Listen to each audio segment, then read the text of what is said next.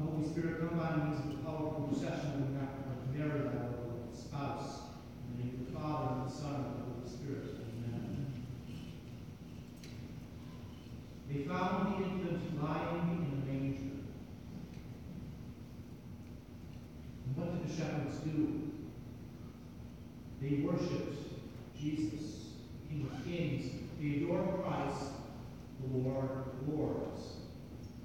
The eternal Word took flesh in Mary's immaculate womb 9 months before, after the Annunciation, is now born on Christmas Day.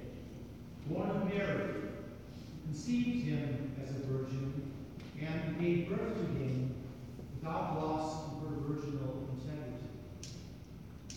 Yes, it was a miraculous birth, worthy of the God-man, Jesus Christ, and his immaculate mother, Panagia, as tradition calls her, the all-pure and all-holy one. The shepherds come to adore this little child who is destined to shepherd all nations. They join Mary and Joseph and gaze in wonder and awe upon this tiny babe wrapped in swaddling clothes, whose newborn flesh veils his divinity. Under the stars of the night sky and the heavens, they conjure him who created the stars and the heavens. Here in the manger lies God, who, while remaining God, became man for our salvation. Oh, what a deep and unfathomable mystery is the incarnation and birth of our Lord and Savior Jesus Christ. And why did the Son of God become man? To teach us how to live lives with meaning by loving God and neighbor, and to live them with purpose.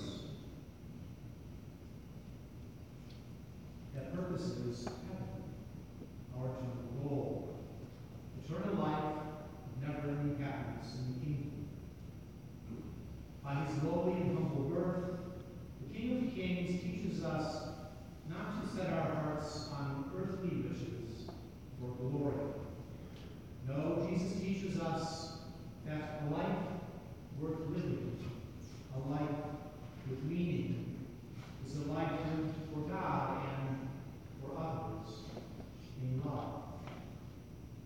Jesus Christ, the love of God made visible, was given to us first as a little child.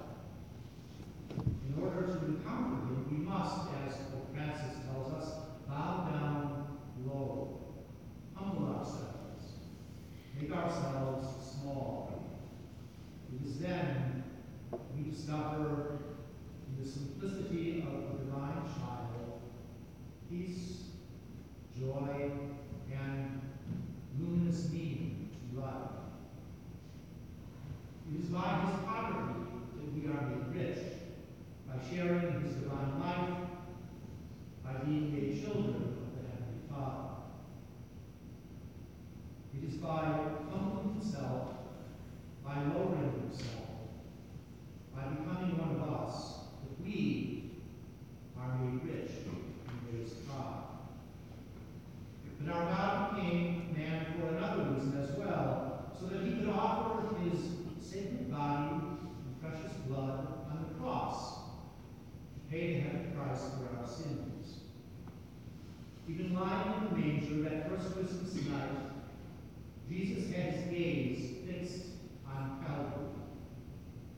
Significantly, the manger was made of wood, the same substance as the cross to which the Savior's hands and feet would one day be nailed.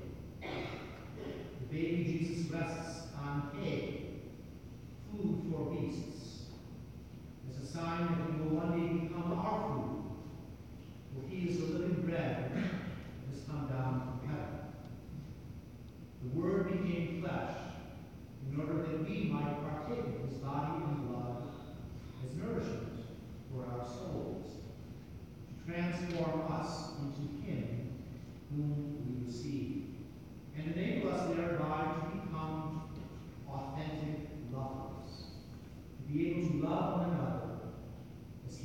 loved us.